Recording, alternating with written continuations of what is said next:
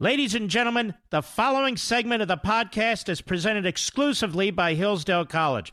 Now, in its 175th year, Hillsdale is a truly independent institution where learning is prized and intellectual enthusiasm is valued. Thank you for listening, and my sincere appreciation to Hillsdale for their sponsorship. He's here. He's here.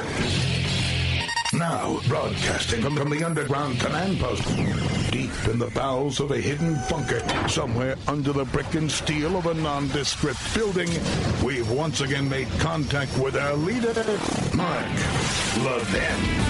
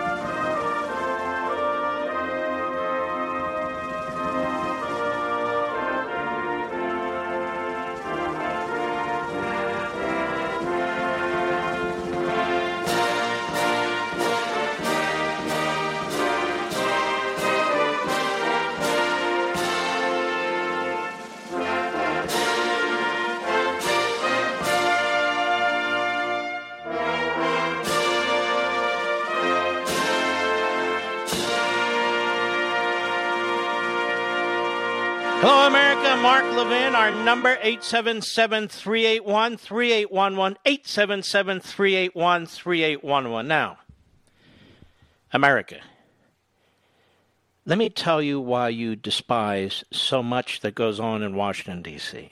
Let me tell you why you despise politicians generally and liberals in particular.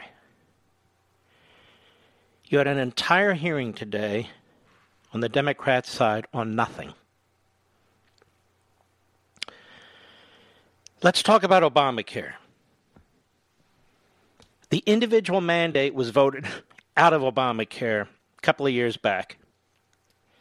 And that was the part that was constitutionally sketch. In other words, unconstitutional. It was removed by Congress at the behest of the President of the United States. It's not there anymore. So the administration is trying to strike out the rest of Obamacare. And unfortunately, from my perspective, it's unlikely to succeed. We have 6 justices already that have indicated they're likely to uphold the rest of it. Now, why? Because they like it? Because they believe in the policy? Because they think it's such a wonderful law? No. Because there's a judicial term called severability. Judges, particularly Supreme Court justices, if they can uphold a law, they'll uphold it if they feel it's constitutional. With the individual mandate now gone, that's been severed from the rest of the law. So the rest of the law is likely to stand. And 6 justices have inferred, at least, that that's their intention.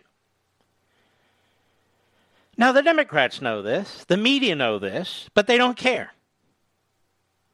They don't care. And so, half the day, we're subjected to photos of people who, if they lose their health care, they're going to die or go broke or what have you.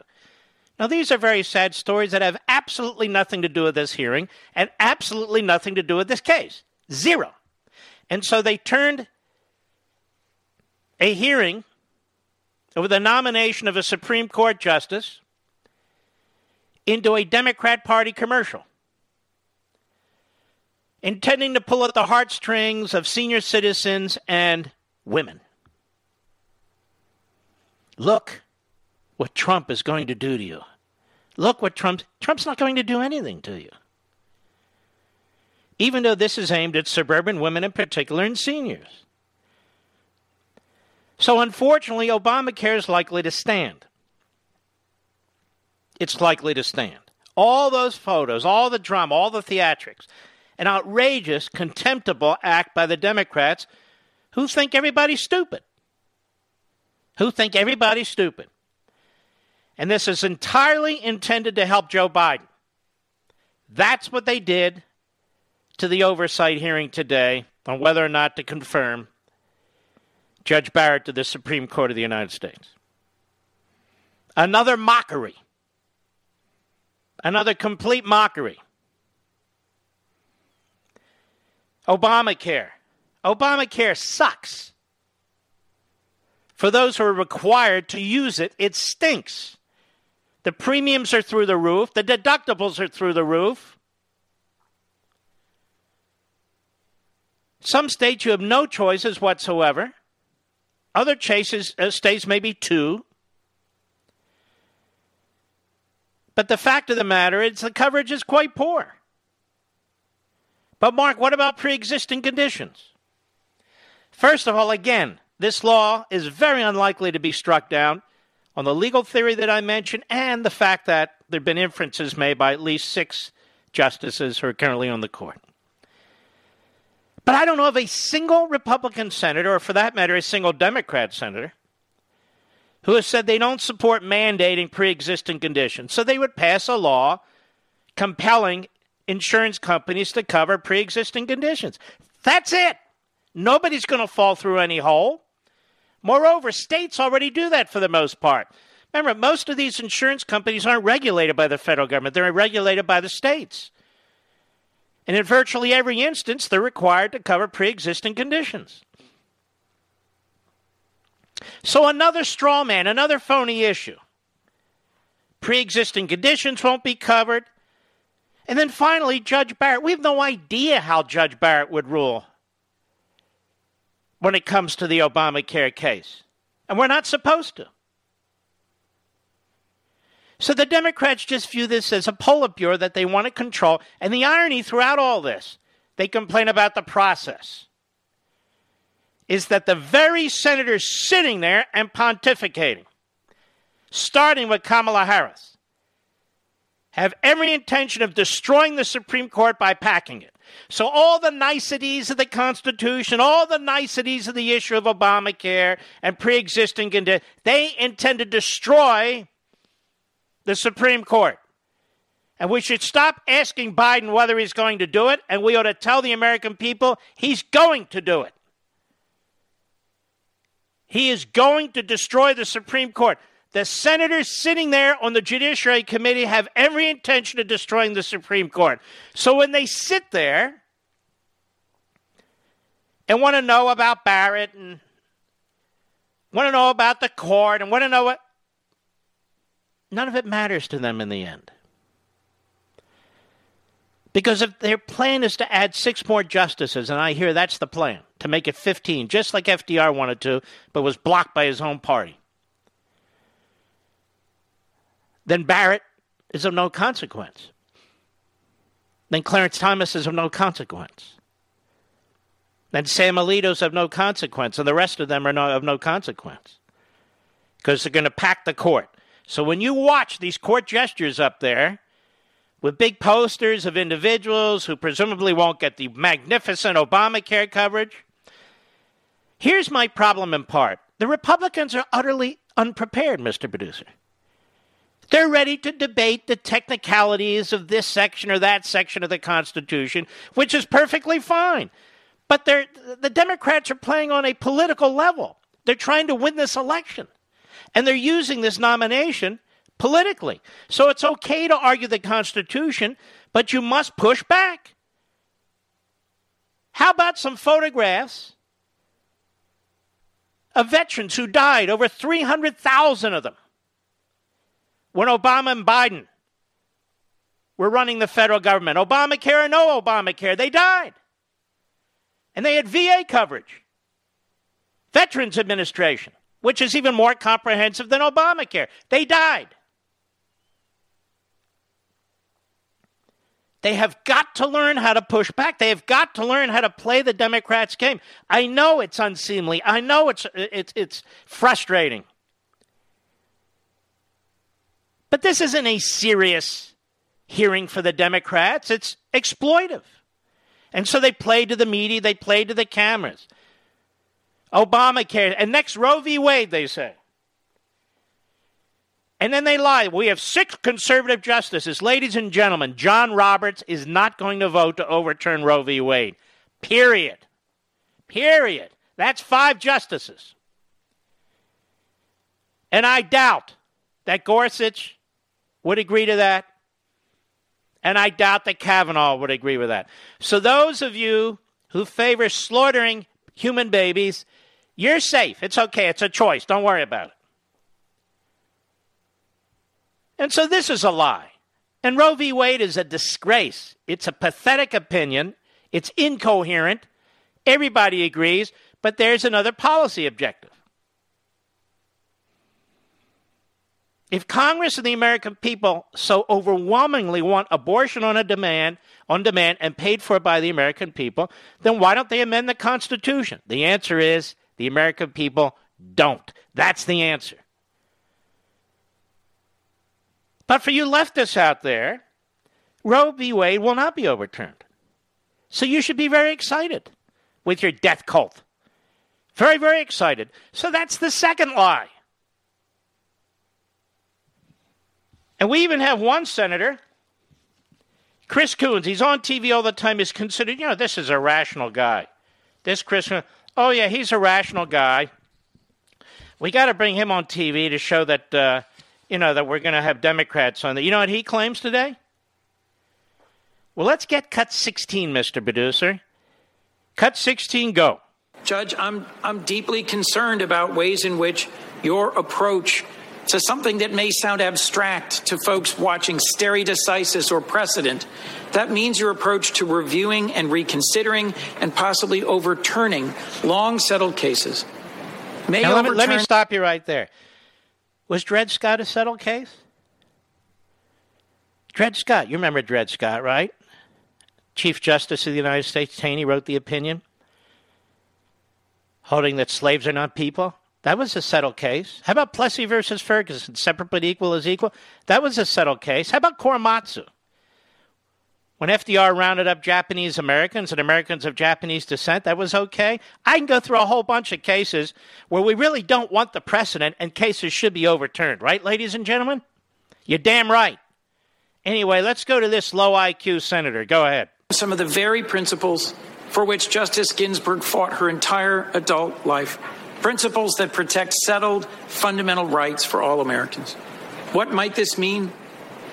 Cases like Griswold versus Connecticut that establish married couples have a right to obtain and use contraception in the privacy of their own home. All right. So in other words, you see the fear-mongering and the scare tactics. How many of you are going to fall for this? That a Justice Barrett would vote to allow states to outlaw contraceptives. How many of you are going to buy this? How many of you are going to believe this? It's so outrageous, so appalling. She said nothing of the sort. You should be disgusted with these Democrats. More when I return. I'll be right back. Mark Levin.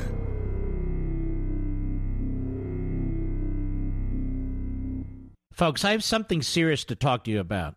I don't have to tell you that we're in a fight for the soul of the country. One side in our country claims that America was founded on banned principles and built on oppression. They've even put together a distorted history of America, the New York Times 1619 Project. The other side knows, like you do, that our country's done more to achieve and advance liberty than any other in history. The best way to fight back? Teach the truth. Today, we can learn the true story of America from the college that's better at teaching it than any other, Hillsdale College. My friends at Hillsdale have put together a great free online course called The Great American Story, A Land of Hope. And folks, that's just what we need right now, hope. So get inspired. Sign up today for free at levinforhillsdale.com for Hillsdale's course on the glorious history of the last best hope on earth, America, and share it with others. That's levinforhillsdale.com, Levin for Hillsdale.com.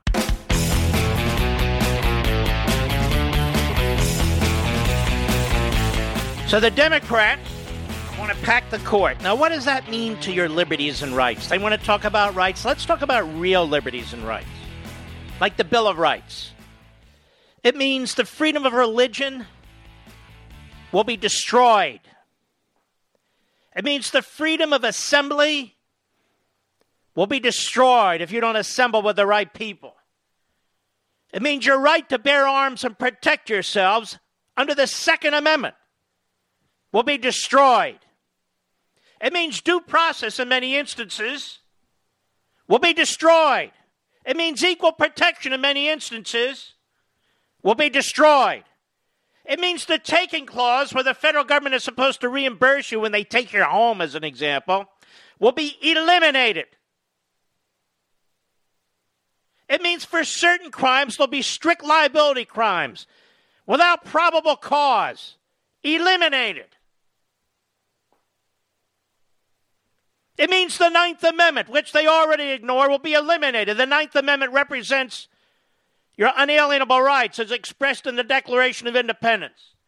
It means the 10th Amendment and federalism will be eliminated unless they think it can help undermine further your individual liberties and the Constitution, like with sanctuary cities. It means they will destroy the Constitution's Electoral College Clause. It means they will destroy the whole notion of a bicameral Congress by forever changing the United States Senate as an appendage of the Democrat Party. Let's talk about your liberties and your rights. It means the private sector will be the plaything of the centralized big government, iron-fisted left. You'll have government-run health care whether you like it or not. They're going to eliminate charter schools and all opportunities to send your children to alternatives to government schools. They've all but said it. They will give illegal aliens the same rights as citizens. And in some of their cities, they even have a right to vote. You can see that expanding. Mark, what are you saying? I'm saying exactly what they intend. Illegal aliens, they've already said, should get health care. Well, there goes Medicare, dead. Because when people don't pay into a program and they get 100% of the benefits, no program can sustain that. Medicare will be dead. Social Security will be dead. And what else? Our constitutional system of checks and balances will not exist any longer. What will happen to your children and your grandchildren under those circumstances? You saw what took place in the streets. The law of the streets took place over the summer. Rioting and demands. White privilege, systemic racism. These will be enshrined in our law and enshrined in what's left of our Constitution. Meaning individuals will not be judged by their own character. Individuals will not be judged based on their merit. Individuals will not be judged based on what's between their ears and in their hearts and in their souls, but what's between their legs and the color of their skin. As the nation tribalizes, balkanizes, that's what your children and your grandchildren have to look forward to. This is the Democrat Party. This is what they want to do to America. They can hold up all the posters they want. But make no mistake about it, their target is the Constitution. It stands in their way. And they want to devour the Supreme Court, devour the Senate, devour the electorate. And then it's over. Over for all time. I'll be right back.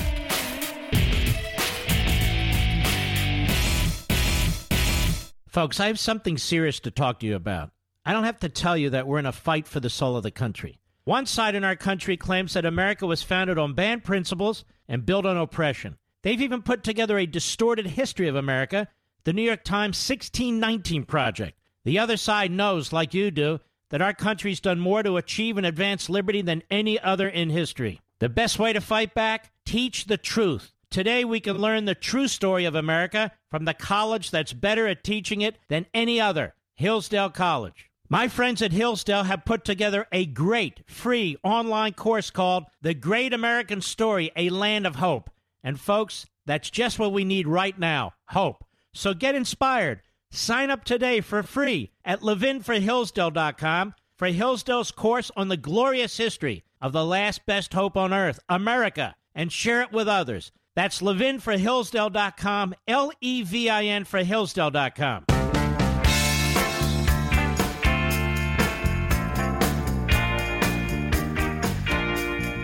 If you turn off your radio and open the window, you can probably hear him straight from the studio. Call Mark Levin at 877-381-3811. Man, Joe Morgan died today. Great second baseman, maybe one of the greatest for the Cincinnati Reds. You know, last month Tom Seaver died. Last week Bob Gibson died. Today Joe Morgan died. You know, in my childhood, or not childhood, but my teen years at least, these were my sports icons. It's really sad to see this. And three of the greatest ever. Just tremendous.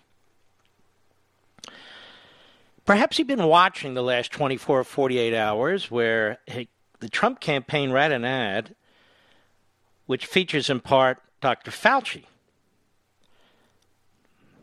praising the administration. Now, we're going to get into this since it was my show and my interview. I'm the one who interviewed Dr. Fauci at the old executive office building where he made these comments. And I'll tell you what's shocking, Levinites. They've been playing this all over Fox, and not once have they mentioned it was on Life, Liberty, and Levin. Can somebody explain that to me? They've been playing it all over cable TV, other networks, and not once did they mention it was my interview.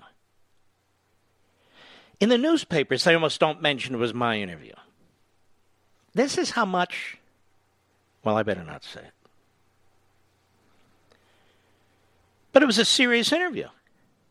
Like all of my interviews are serious interviews. I was watching my friends on Fox and Friends this morning, never said a word. I don't know why. It's bizarre. Because I'm the one who can dig into this. I'm the one who can explain what he said to me face to face. I'm the one who asked him. And we're going to get into this. Because Dr. Fauci is deceiving the American people. Donald Trump is the head of the Trump administration. Donald Trump chose the task force. Donald Trump appointed the vice president.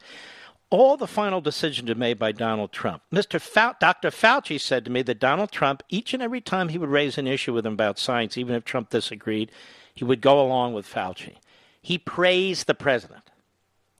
And now you have fools at the Washington Compost, fools at the New York Slimes, fools at CNN and MSNBC and elsewhere trying to pretend he didn't. Why are they trying to pretend he didn't? Other than the fact that they have this narrative that the President of the United States screwed up on the virus. This is the Democrat Party narrative.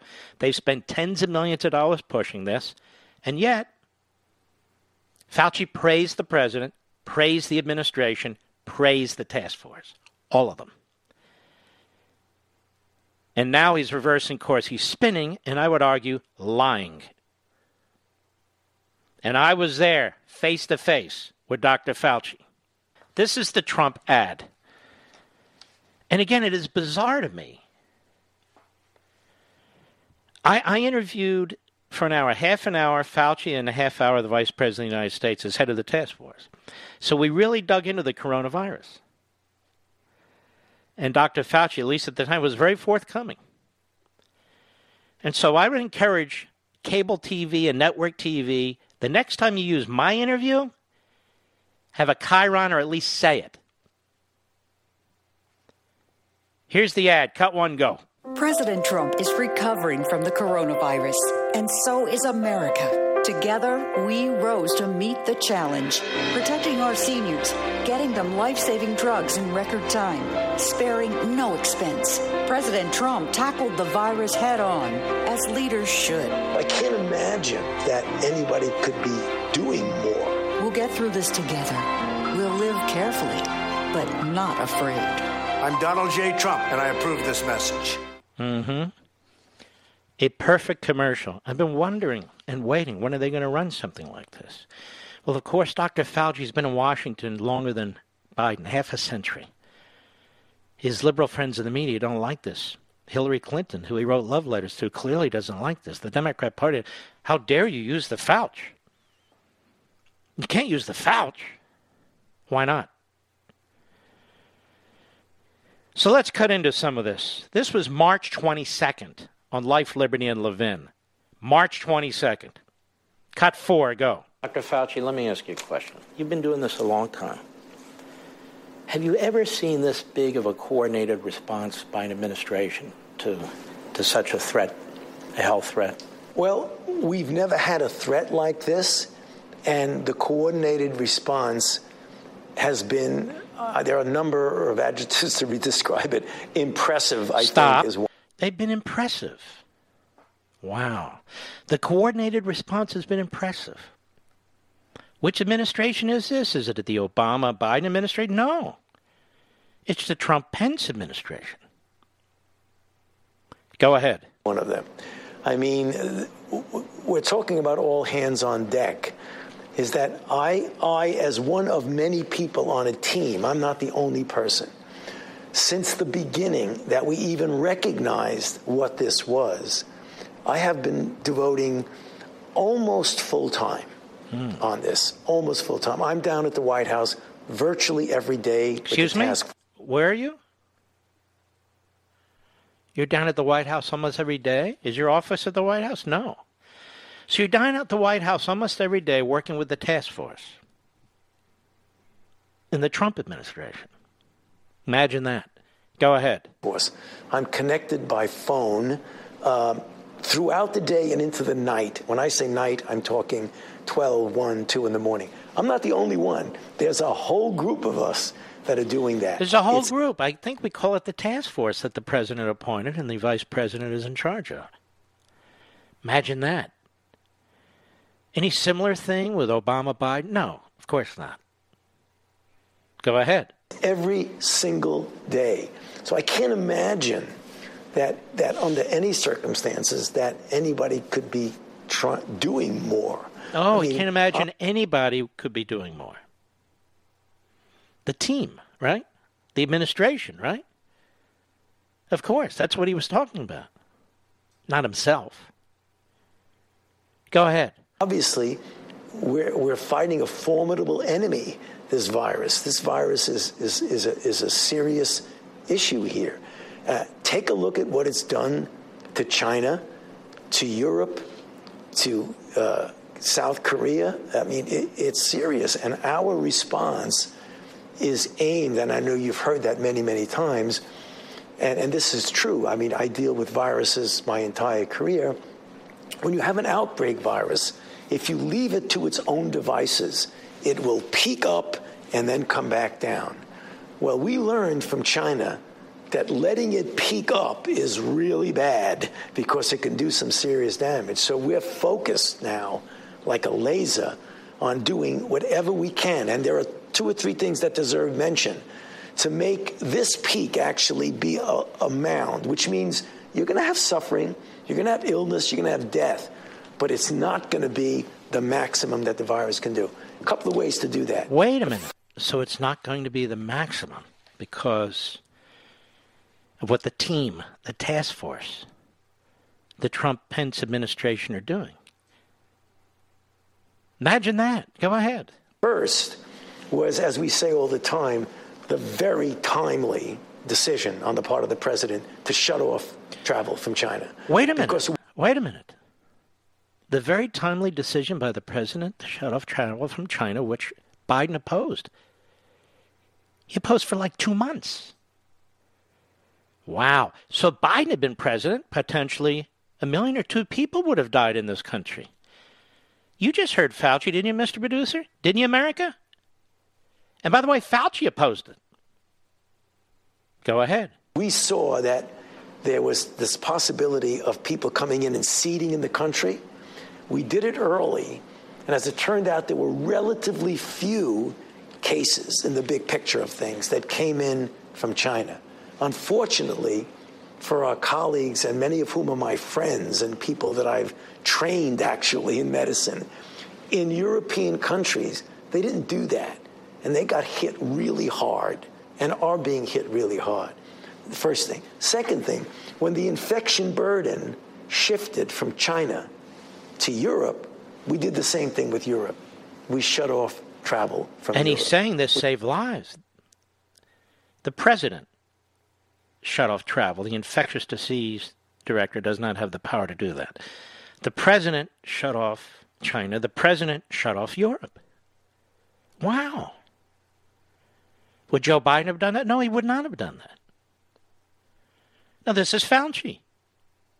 Go ahead. Which again was another safeguard to prevent influx from without in. The other way you do it is by containment and mitigation. And now everybody knows what the word mitigation means because it's the things that we're doing. No crowds, work from home, don't go to places that you can be susceptible. 10 people in a room, not 50 and 100 people. Stay away from theaters. Take the elderly people who are susceptible and have them do self-isolation. Stay at a bar, stay at a restaurants. If you're in an area where there's a lot of coronavirus activity, close the bars, close the restaurant. That's heavy-duty mitigation. So I think with all of those things going on at the same time, I believe we will. We're already doing it, but you just can't notice it yet because you have the dynamics of the virus going up. We're trying to put it down. You're not really sure quantitatively what you're doing, but you can be actually certain that we're having an impact on it. This sounds like a man who's very proud of what they've been doing, that they're on top of the issue. Now, who do they all work for? They work for the President of the United States. The President of the United States can't be proud of what his team has done and his decisions. And so the ad is misleading. It's out of context. Here's the whole context, Mr. Producer. Here's the whole context, America. He's beating his chest. He's so excited about what the administration's been doing. Go ahead. Now, there's another part here. I hope we captured it somewhere in these clips, where I asked him if the president follows the science. He said yes. The president follows the science. Let's see if we can find out. We'll be right back. Mark Levin.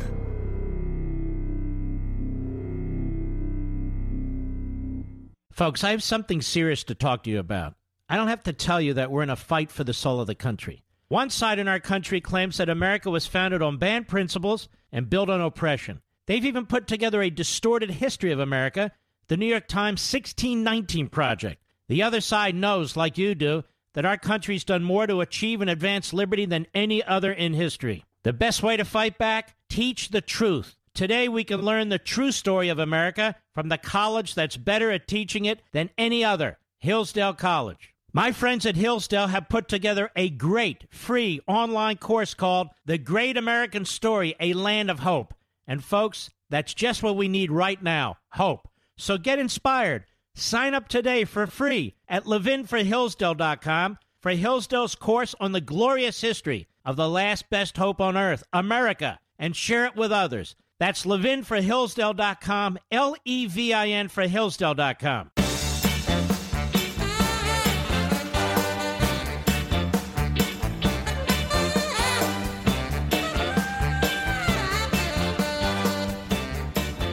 More Dr. Fauci from my interview on March 22nd. Cut 5, go. You're impressed every day, 20 hours a day, with what's taking place.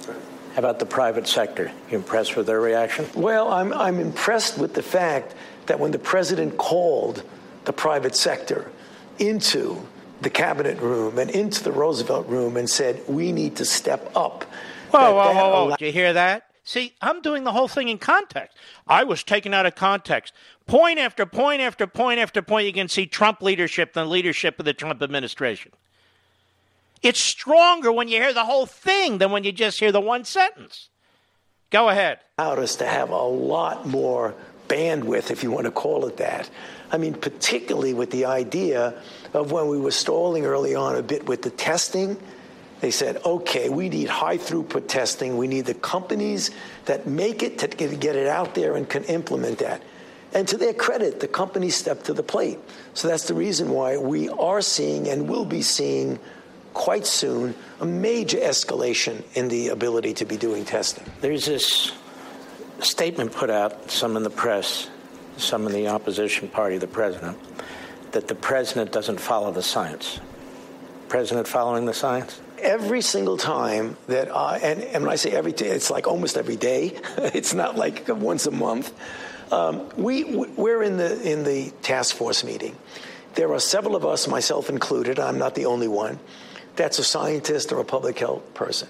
There are other people who have other responsibilities, so we get a good sampling of expertise that you need. And it's led by the vice president. Secretary Azar is there as the secretary of HHS. And we talk about every aspect, and we make all of our decisions and recommendations that are based on the science. I have never, in that room, had a situation where I said, scientifically, this is the right thing to do it, and they said, don't do it, or scientifically, this is the wrong thing to do, and they did it anyway. Then we get up and we present it to the president, and he asks a lot of questions. That's his nature. He's constantly asking you questions. And I never, in the multiple times that I've done that, where I said, for scientific reasons, we really should do this, that he hasn't said, let's do it. Or when he's when he suggests, why don't we do this? And I say, no, that's really not a good idea from a scientific standpoint. He has never overruled me. All right, so let's regroup. He says the entire response has been impressive. He doesn't think anybody could be doing more.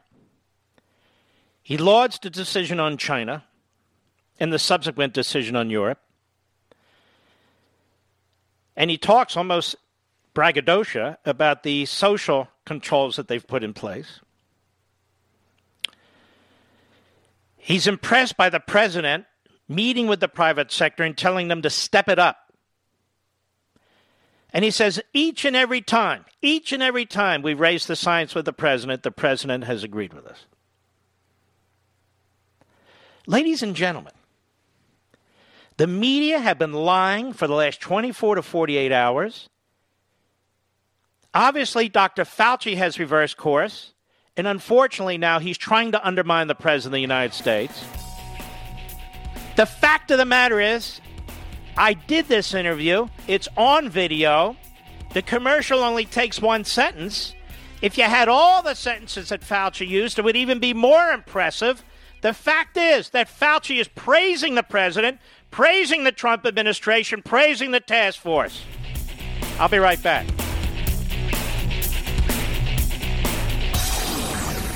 From the Westwood One Podcast Network.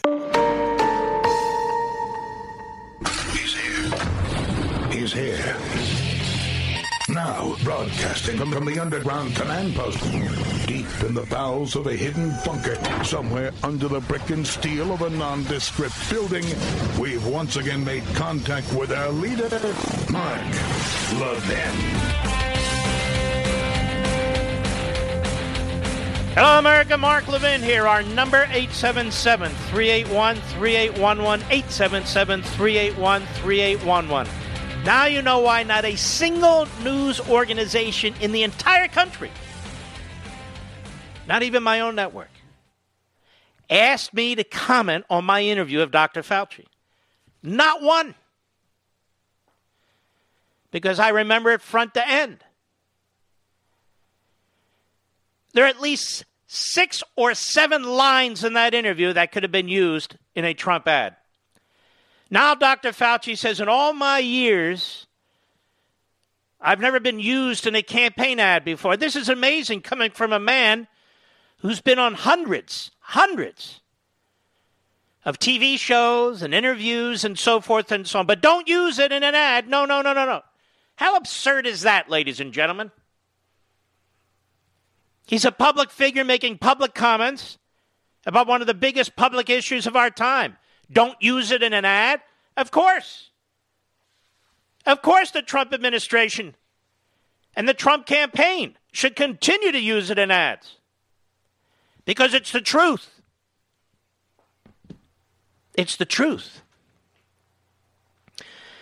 You know, the media gets very excited.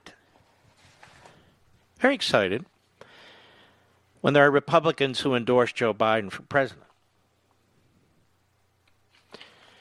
And a lot of these Republicans cannot get attention, and certainly not positive media, unless they do exactly that. You've got Carly Fiorina. Remember her? John Kasich, remember him? Colin Powell, Christine Whitman, Chuck Hagel, who's kind of a clown anyway. Wasn't he like an Obama defense secretary? I think he was. Ray LaHood, who was like an Obama transportation secretary. Anthony Scaramucci, a complete schmuck. David Durenberger. What, didn't he have some kind of ethics issue? Whatever it was. Out of Minnesota. John Warner, Virginia. I think he's about 112 now, and he undermined Ollie North when Ollie North was running for the Senate. Jeff Flake. Yes, he is. And then there are others. I'm looking at the list here. We've got, let's see, former Michigan Governor Rick Snyder, disaster. Bill Weld, who's a complete schmuck. I know him well, and he turned on my boss, the Attorney General, and stabbed him in the back. And as I say, there are others. Several others. Tom Ridge is an example. Well, I want you to remember those names because they're all supporting a candidate who wants to destroy the Supreme Court, destroy the Senate, destroy the Electoral College, destroy our health care, who believes in open borders, and has signed on to the most radical agenda in American political history. Every one of those Republicans is now voting for that. But there's even more. Ever hear of Angela Davis? Some of you are too young. Noam Chomsky, Cornel West, Francis Fox Piven. These are all radicals, socialists, Marxists. The worst. In my view, the worst. You ought to do a Google on Angela Davis. Well, guess what they're doing? They're all endorsing Biden. Where did I find this? ThePeoplesWorld.org. ThePeoplesWorld.org, I assume that's some kind of a Marxist operation. I don't know. So they're joining John Kasich and Tom Ridge and so forth and so on because they say, we've got to stop Trump. And so we've got to vote for Biden. Angela Davis, Noam Chomsky, Cornel West, and Francis Fox Piven are among many prominent left-wing voices, they're more than left-wing, who are encouraging a vote for a Biden-Harris ticket despite the shortcomings of the candidates in order to block the greater danger posed by Trump's continued occupancy of the White House.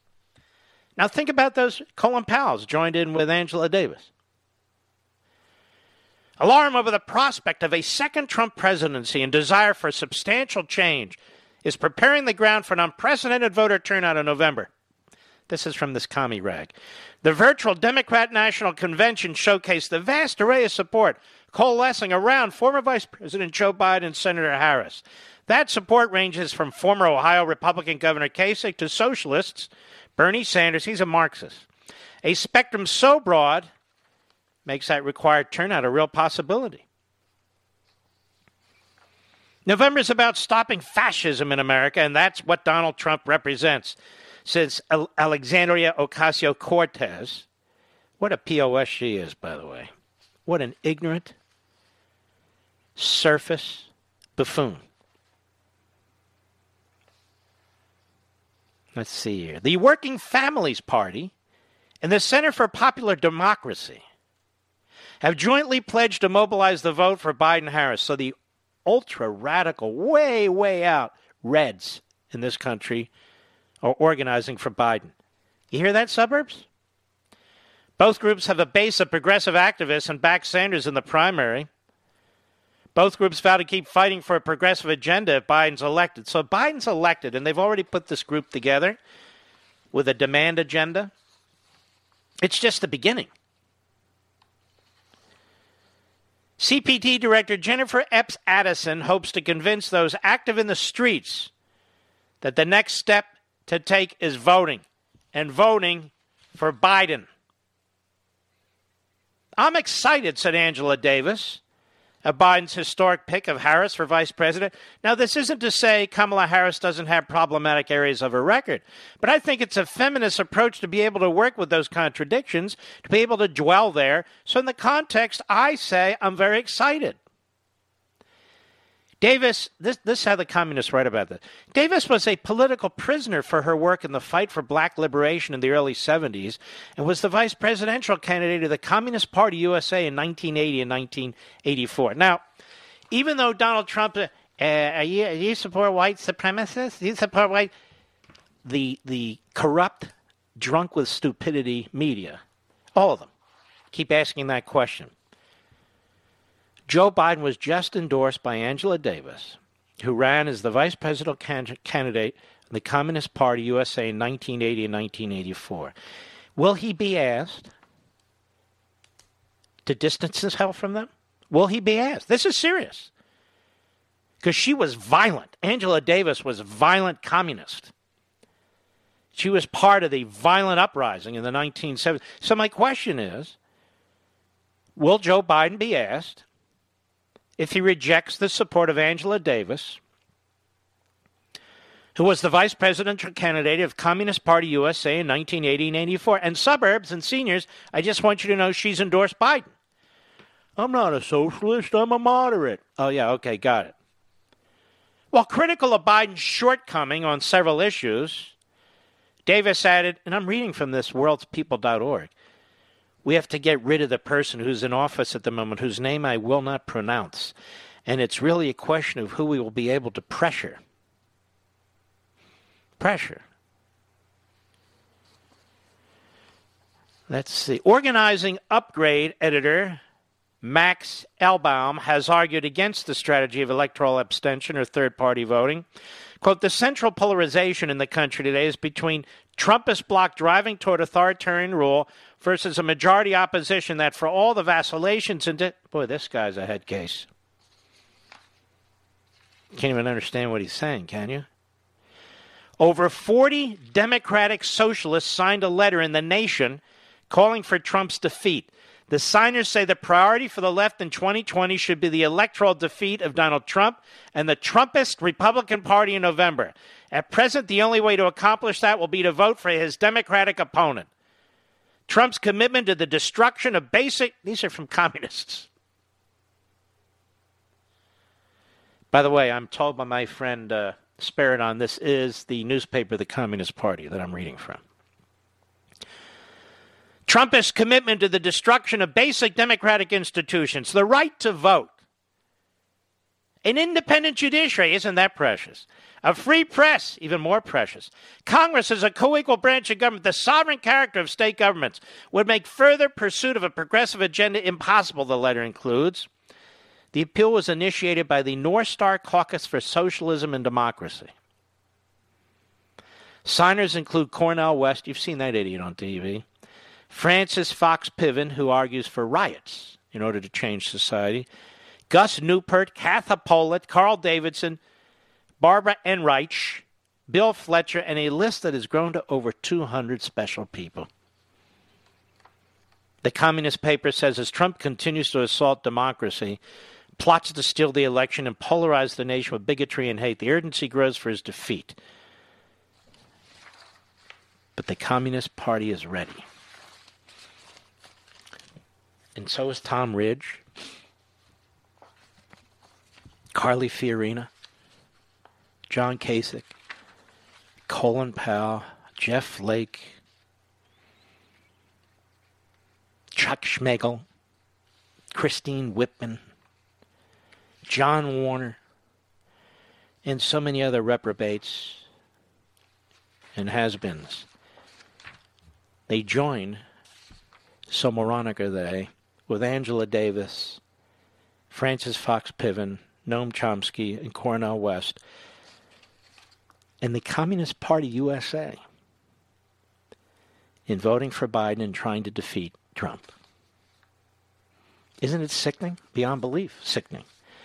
And these Republics apparently have no problem with packing the court, A generation of Democrat rule in the Senate by packing the Senate, pushing through the most radical kind of legislation by getting rid of the filibuster, and destroying representation for tens of millions of Americans with the assault on the Electoral College. That's who these Republicans are. But don't worry, they'll get a headline in some liberal newspaper. Maybe they'll get a headline in the People's World newspaper, the communist newspaper, that has exactly the same goals as they do. I'll be right back. Mark Levin.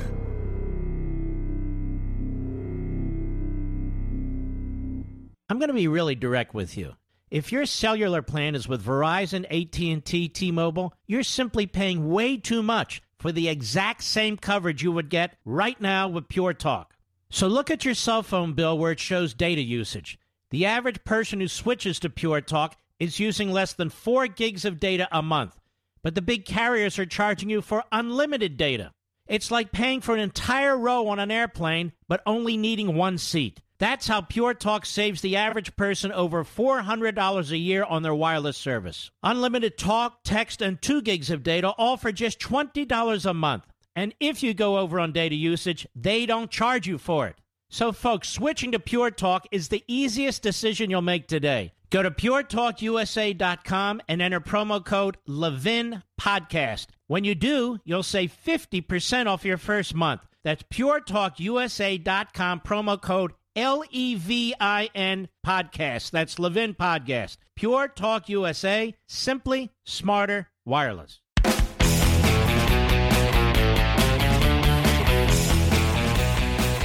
How many of you believe in infanticide?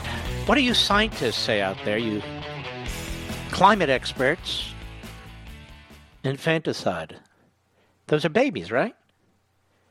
Right? Aren't those babies? I want to ask the climate change experts, the scientists. Those are babies, right? By every definition, by every measure. Well, if the Democrats pack the Supreme Court, infanticide will not only be constitutional, you'll be paying for it. Free medical care for illegal aliens will not only be constitutional, but you'll be paying for it. And every human being should have the right to vote. I'm sure the Democrats will push that, even for non-citizens. And that court will uphold it. It'll uphold the most extreme agenda you can imagine. Because it's not there to uphold the Constitution. It's up there to do the dirty work of the Democrat Party. Now, I'm going to prove to you what a liar and a coward Joe Biden is. Here's what he said in 1983 during a Senate Judiciary Committee hearing on packing the court. Cut 6, go. President Roosevelt clearly had the right to send to the United States Senate and the United States Congress a proposal to pack the court. It was totally within his right to do that. He violated no law. He was legalistically absolutely correct, but it was a bonehead idea. It was a terrible, terrible mistake to make, and it put in question, for an entire decade, the independence of the most significant body, including the Congress, in my view, the most significant body in this country, the Supreme Court of the United States of America. Of course, he's an idiot. It's supposed to be a co-equal branch. But now, here's Joe Biden in Las Vegas this Saturday. Cut 7, go. Sir, I've got to ask you about packing the courts. And I know that you said yesterday you aren't going to answer the question until after the election. But this is the number one thing that I've been asked about from viewers in the past couple of days. Well, you've been asked by the viewers who are probably Republicans who don't want me continuing to talk about what they're doing to the court right now. Well, sir, don't the voters deserve to know? No, they don't. I'm not going to play his game. He'd love me to talk about, and I've already said something on court pack. He'd love that to be the discussion instead of what he's doing now. He's about to make a pick in the middle of an election. First time it's ever been done. First time in history it's ever been done. Okay, ladies and gentlemen, he's such a liar. He's so sleazy. For the vast majority of our history, we didn't have this early voting. You had some absentee voting, but you didn't have millions of people voting early with mail-in ballots and all the rest of it. So now we're in the middle of voting. Used to be November 3rd. That was Election Day. So when he says this is the first time in history it's in the middle of voting, you can see what a sleaze Joe Biden is. He's always been a sleaze. That's number one. Number two, he said it was a bonehead idea in 1983. Okay, now it's 2020. Can he just say it's a bonehead idea? This guy flips more than John Kerry ever did. Now, the reason is he knows he will lose his base. But they have every intention of packing the court, and not only does that destroy our constitutional system, with one vote, one law, but it'll affect your life mightily because the Supreme Court now is far more powerful than the framers ever intended. Whether it's social issues involving your church or your synagogue or your mosque, abortion and prayer, whether it's social issues, whether it's other issues involving your health care, your freedom of movement, whatever it is, the court has gotten into everything. And so now what they want is this massive control, a Politburo that will not serve as a real court. It'll serve as an old Soviet style or a common communist Chinese court today. That's what they want. That's how these dictators handle this. And so they can go on and on about Trump, the autocrat. Trump has never suggested changing the Constitution or changing these institutions. He's not the one who's proposed adding seats to the Supreme Court. He's not the one who's proposed adding Republican seats to the Senate. He's not the one attacking our electoral system, that is the manner in which we elect presidents today through the Electoral College. It's the Democrats. I just hope there's enough of us who are smart enough to figure this out. Well, during the debate, he was interrupting. Who cares? Who gives a damn? A year, 2, 3 from now, God forbid if the Democrats sweep the elected branches and they destroy our health care and they destroy the nature of citizenship and they confer all manner of rights and welfare on illegal aliens. If they destroy our Supreme Court and destroy our Senate and ram through all kinds of changes in our society and our lives, are you going to be thinking about interruptions during a debate? For God's sakes, wake the hell up, everybody. For God's sakes, don't let the media spin you. It's not about a debate. It's not about interruptions. It's about the life and death of this republic. It's that simple. I'll be right back.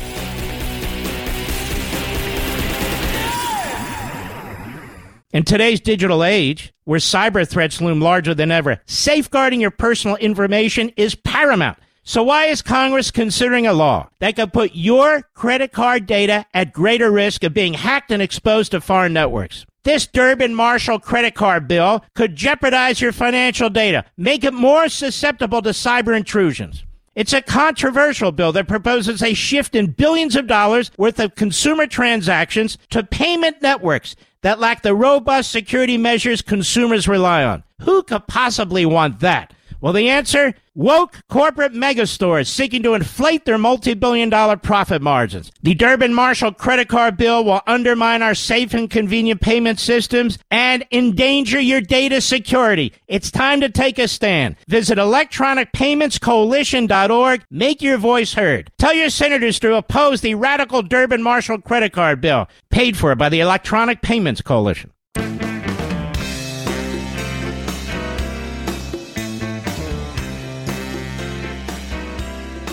Mark Levin, an unapologetic patriot and unapologetic constitutionalist. You can reach him at 877-381-3811. By the way, next hour, the chairman of the Senate Judiciary Committee will be joining us, Lindsey Graham, and we have other guests. But here's my surprise. The President of the United States, this man is unbelievable. He gets through the coronavirus. They just keep attacking him, and he will not relent. And here he is in Sanford, Florida. Go ahead. We'll take it live. Disaster declaration for the state of Florida, and I'll be with you through every step of the rebuilding, and you'll be hit with others. The one thing we know about Florida, you're very good at this stuff. You get hit by hurricanes, and you rebuild fast, and it's incredible. I've watched. And you don't want much help either. You're proud people. You're incredible people. You put it back together. But we're there for you all the way, and we're there monetarily, and we're there with FEMA. And I think, Ron, FEMA's been incredible, haven't they? Right? Yeah, they've been incredible. Thank you to FEMA. We have a lot of FEMA people here, right over there. We've spent the last 4 years reversing the damage Biden has inflicted over the last 47 years with that ridiculous, dumb thought, NAFTA, TPP, and China's entry into the World Trade Organization, a disaster for our country. You know, China is considered a developing nation. I stopped that. China is considered a developing. In other words, China, they're so wonderful, they're developing. Isn't that nice? Now, by being a developing nation, they get much more benefits than a nation that's not a developing. So I said, well, we're a developing nation, too, if they're a developing nation. And we just won, you know this, we just won $7.5 billion from the World Trade Organization. Just won. And from the World Health Organization, I took us out. They said, why'd you do that? I said, number one, they were wrong on everything, although they corrected themselves today and they said I was right on the lockdowns. But I said, number two, why are we paying $500 million a year? And China, which has 1.4 billion people, is paying $39 million a year. Explain that. They couldn't explain it. It was very hard to explain.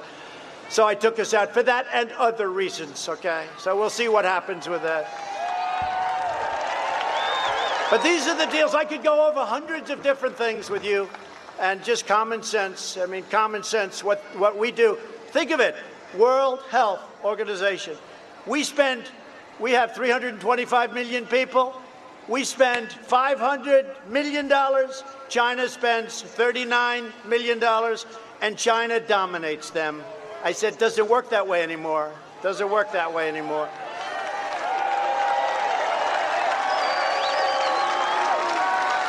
They'll take us back in so fast at much less money.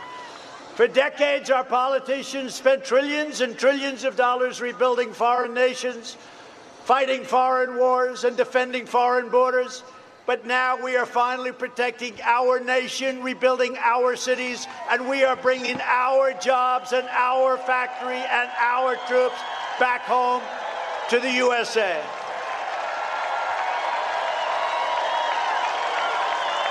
He's a remarkable man in the hospital not that long ago. Dismal days of betrayal, and that's what we were. We were betrayed by our own politicians, whether it was on purpose or that they were just plain stupid. We'll come back with unprecedented force if Washington Democrats are allowed to take control again. We can't let it happen. You have got to get out and vote.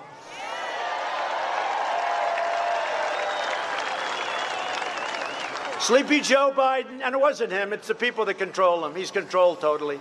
Has put forward the most radical platform in American history, including a plan to eliminate U.S. borders. Oh, that's wonderful. Where's our border? We don't have one. Just come in, everybody. Come on in.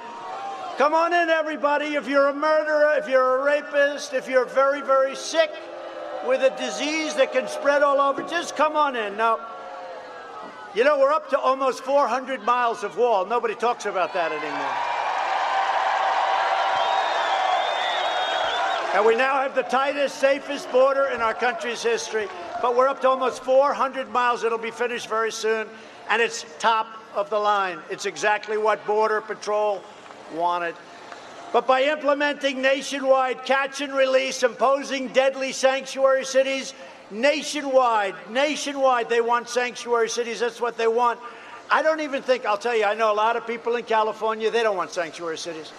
It's like the politicians want it. I don't think the people want it. But they want to suspend all removals of illegals out of our country, whether they're murderers, rapists, thugs, bank robbers. They don't care. They want it suspended. You almost say, where the hell are they coming from? Where does the thought process come? It's demented. It would mean the total nullification of all U.S. borders, overwhelming every city and town in America, including this wonderful place that we all love very much. Under my leadership, we achieved the most secure border in U.S. history, and we're finishing that wall. It's going to be finished and so beautiful. Wait till you see that. Wait till you see that. A few more months. We're doing 10 miles a day. And by the way, Mexico is paying. They hate to say it. Mexico is paying for it. And Mexico's been great. You know, Mexico has 27,000. I want to talk about a few more things here. Although I could listen to him all night, couldn't you? But I want to hit a few things you may not be aware of. The Economist is no friend of the President of the United States. It's actually quite liberal.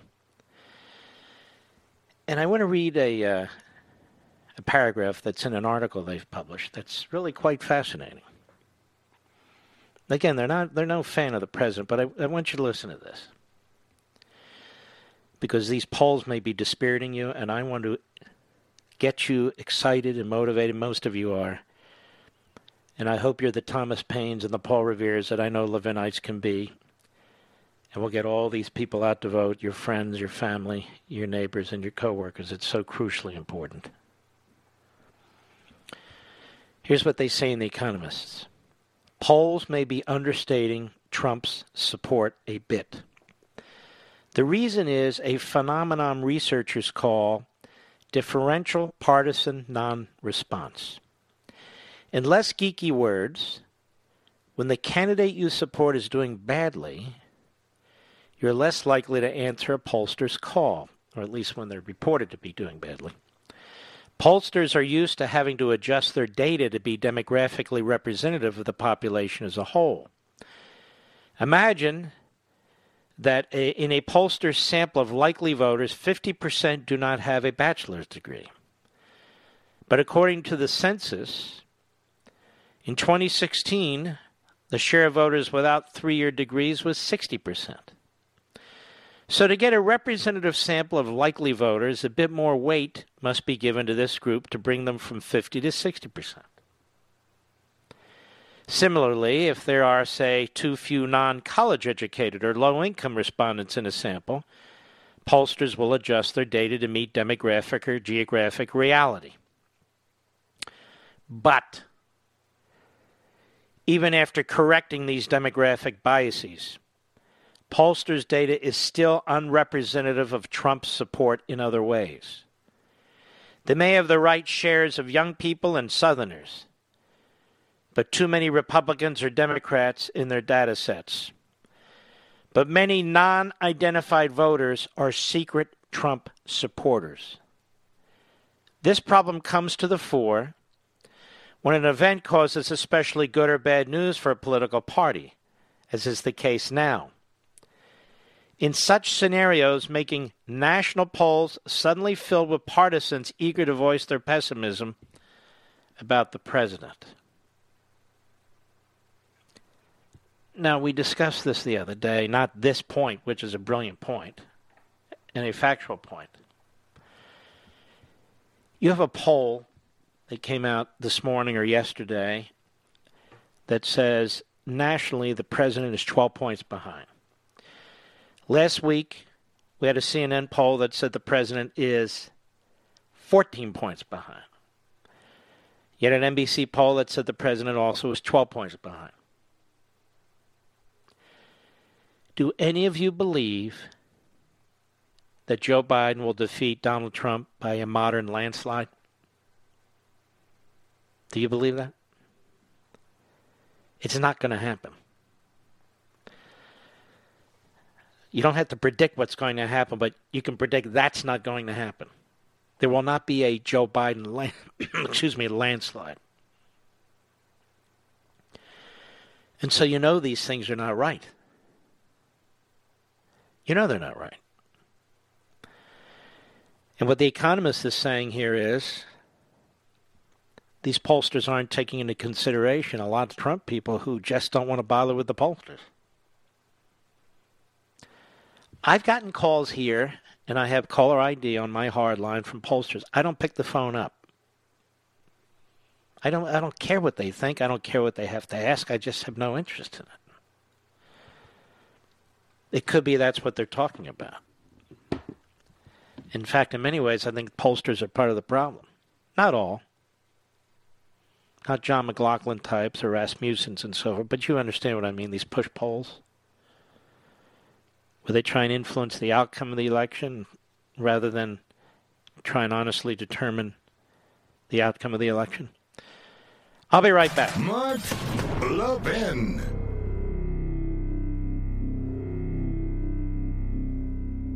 I'm going to be really direct with you.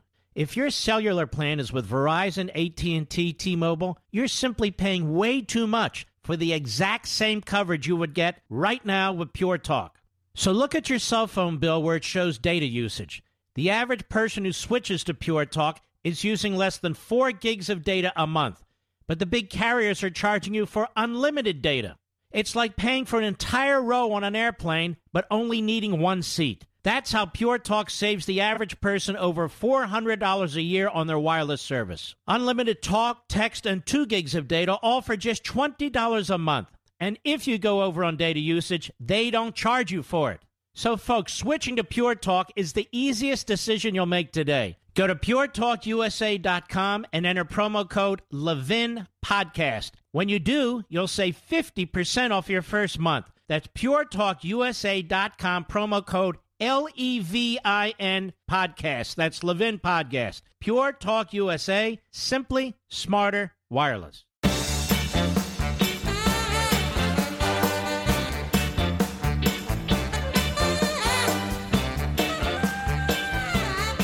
All right, here we are. Folks, Facebook is censoring me. They made another run at it. They backed off again, but I'm getting loaded up here to do something with Facebook. We can't have them overlooking my shoulder all the time. We get closer and closer to the election. It's clear they're trying to sway the outcome with their left-wing ideology and their censorship. They're policing my perfectly legitimate posts, and they, in effect, are threatening. But nobody's going to shut me up. Not here on radio, not on Levin TV. This is why it's so important to watch and support Levin TV on the Blaze TV network. Do not let big tech control what information you're allowed to see and hear. This is our country. This is our election. If they don't want to let you hear it, Blaze TV will. Now, they create these platforms. They lure you in. People like me build up the platform. You got over 1.5 million people on Facebook. I've got over 2.5 million on Twitter. And then they try to threaten you. They try to threaten you. One of the reasons I like Parler, by the way, and I hope you're going over to Parler. I love the way they bring on these doctors and former bureaucrat doctors and experts on TV to comment on whether or not President Trump should be campaigning for president. And look how they've turned things on their head. What Trump is doing is normal. It's routine. It's what presidents are supposed to do when they're running for re-election. What Biden is doing is perverse. It's odd. And yet they call him responsible. He's not responsible. He's hiding. And there was a story, I saw it on the Blaze. Did you see this, Mr. Producer, where Biden and Kamala Harris were in Phoenix and nobody showed up? Nobody showed up. Literally nobody showed up. And the local reporter there was basically saying, nobody showed up. But you see 12 percentage points ahead. 14 maybe even. Going to be a massive landslide. He's got the Communist Party USA behind him, as well as Kasich and Ridge and Whitman and those types of Republics. So together they've got this force. Pretty crazy, no? All right. Let's take some calls. Let's see. How about Quinn in Hickory, North Carolina, the great WHKY. Quinn, how are you, sir? I am well, Mr. Levin. Go right ahead, my friend. All right. With the separation of powers that's supposed to exist between the three branches of government, it should be necessary for each branch to determine their staffing level, the request of Congress. No, it doesn't work that way under our Constitution. Congress sets the number of seats in the Supreme Court. I can understand them setting it if there is a need. Well, me too, but you said each branch should set its own. That's not the way the Constitution works. Well, if I can look at this... It'd be better if we just vote and make sure these people don't get anywhere close to a majority. Yes, sir. But what we're looking at right now is that the talk is overthrowing the balance on the Supreme Court. I'm well aware of that. We've been talking about that. I can understand if the Supreme Court was saying we need more members. Thank you for your call, sir. Folks, there's no point. The Constitution says that Congress can set the number of seats. They pass a statute. The president signs it. It's not a matter of I wish this could happen and I wish that could. It doesn't work that way. And it's not going to work that way. Period. There's no debate. There's no discussion. It just doesn't. The court doesn't get to set its own number. I don't even think it should. What we got to do is chase these reprobates, these tyrants, out of town. Susie, Dallas, Texas, the great WBAP. Go. Hi, Mark. It's great to talk to you again. Thank you. I love listening to your show, but I wanted to bring up a point about Joe Biden. Isn't it interesting that by saying the American people do not deserve to know whether he is going to pack the court or not, that he really is answering the question that he will? Yeah, and I don't think we should ask him anymore. I think we should say he's going to pack the court.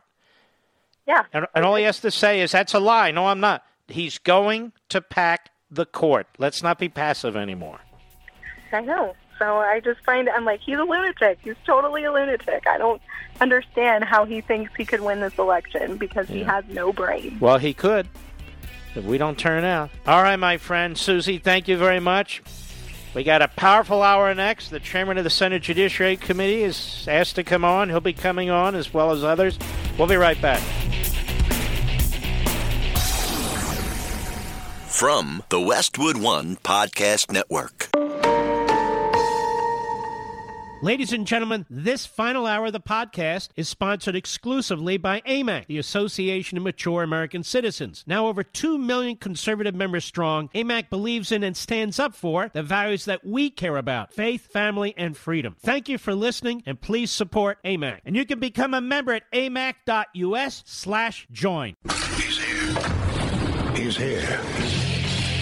Now, broadcasting from the underground command post, deep in the bowels of a hidden bunker, somewhere under the brick and steel of a nondescript building, we've once again made contact with our leader, Mark Levin.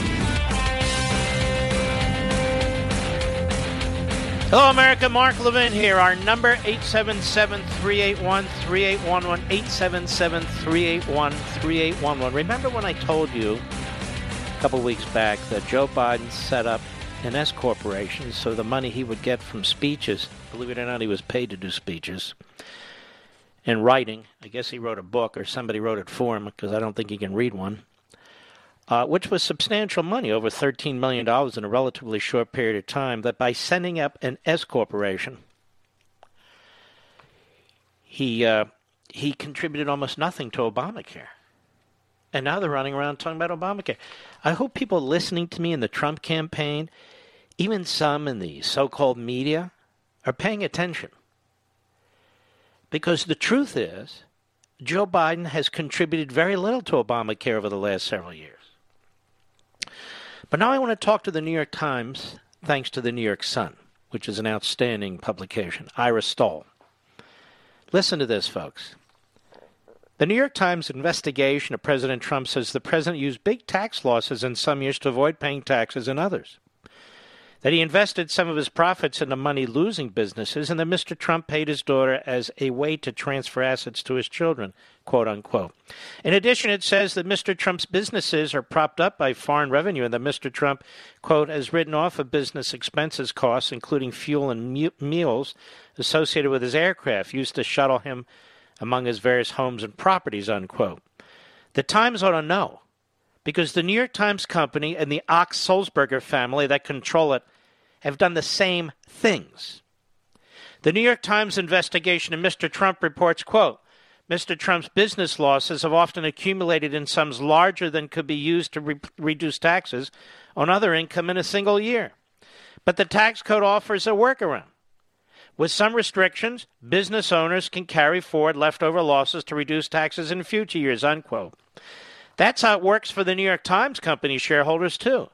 The New York Times Company had a loss of about $58 million in 2008, and its 2009 annual report disclosed a net income tax benefit of nearly $6 million that year. Stay with me, the annual report says state tax operating loss carry-forwards, see they're carrying it forward, totaled $13.5 million as of December 27, 2009, and so forth. Such loss carry-forwards expire in accordance with provisions of applicable tax laws. Same in 2006.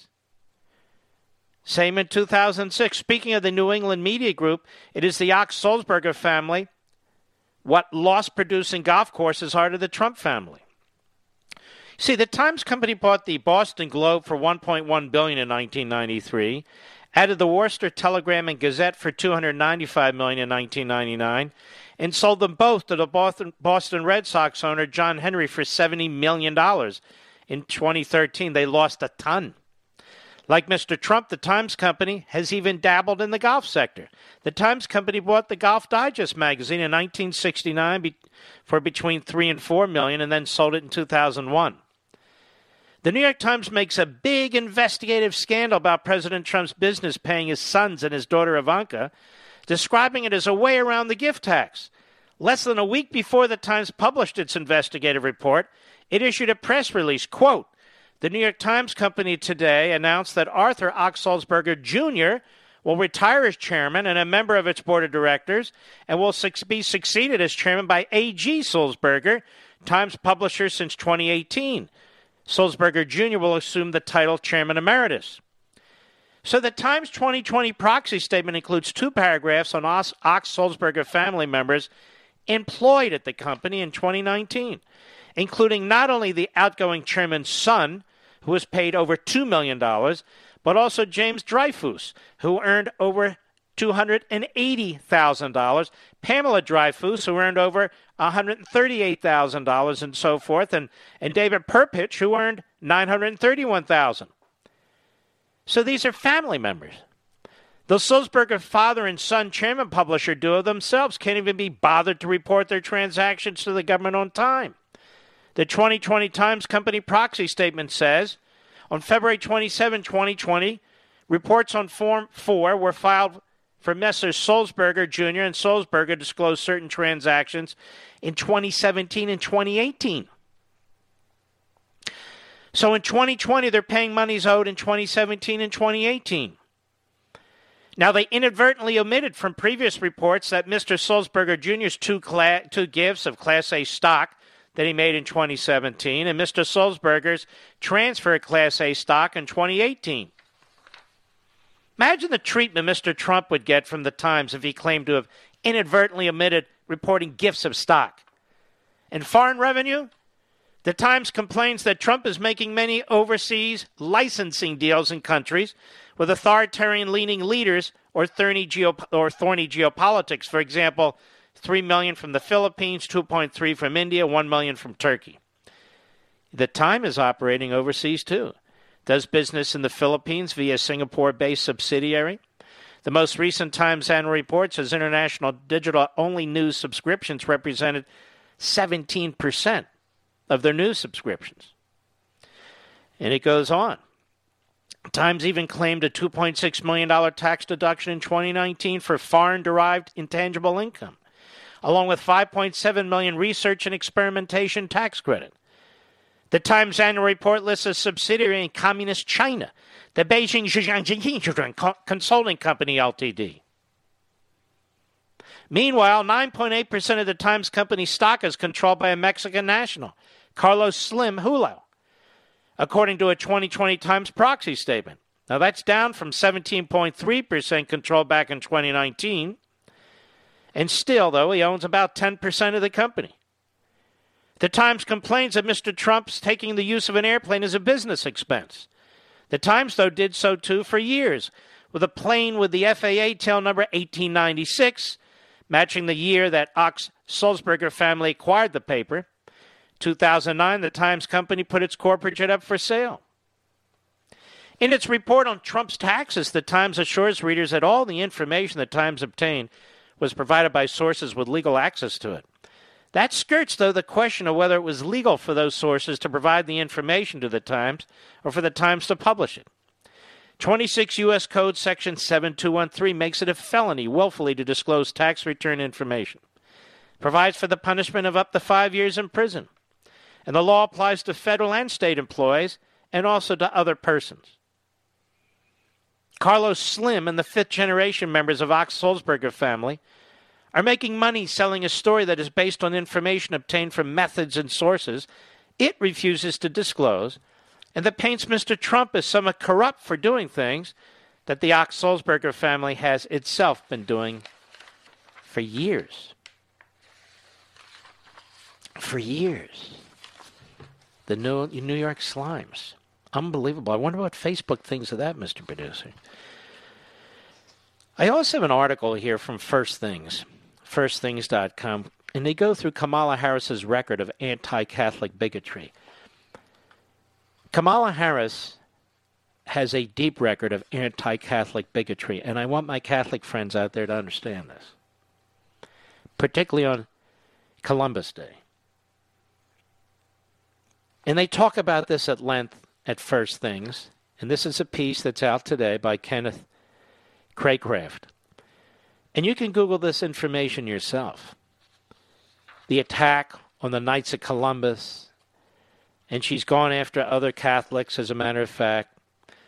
When the Center for Medical Progress exposed evidence that Planned Parenthood was illegally trafficking organs and tissues from aborted children, then California Attorney General Harris authored a raid on the home of CMP's David Daley Dunn.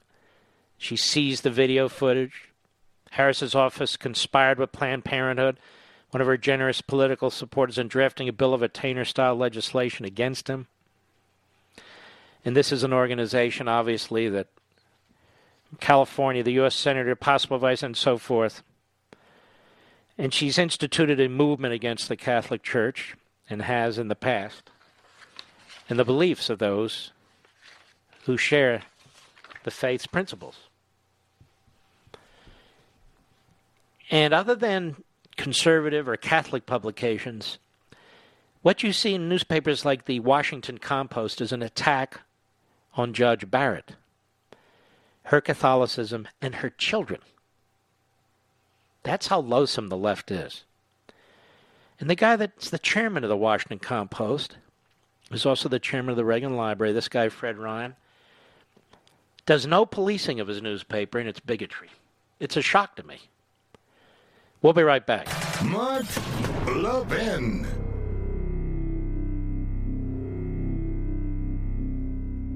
AMAC, the Association of Mature American Citizens, is one of the fastest growing organizations in America. Now over 2 million conservative members strong, and I'm one of them. AMAC believes in and stands up for the values that we constitutional conservatives care about. More than talk, AMAC fights. A full-time presence in Washington, AMAC pushes back against reckless spending, disasters like Medicare for All, and the expanding reach of the federal government. And beyond advocacy, joining AMAC gives you access to a wealth of benefits and discounts, including special member-only rates on car insurance, travel discounts, cell phone plans, and a hell of a lot more. And if that's not enough, you'll get AMAC's bi-monthly magazine, full of insightful articles on issues that matter to most of us, we conservatives. As I said, I'm an AMAC member, and you should be too. Join today at amac.us. That's AMAC.us.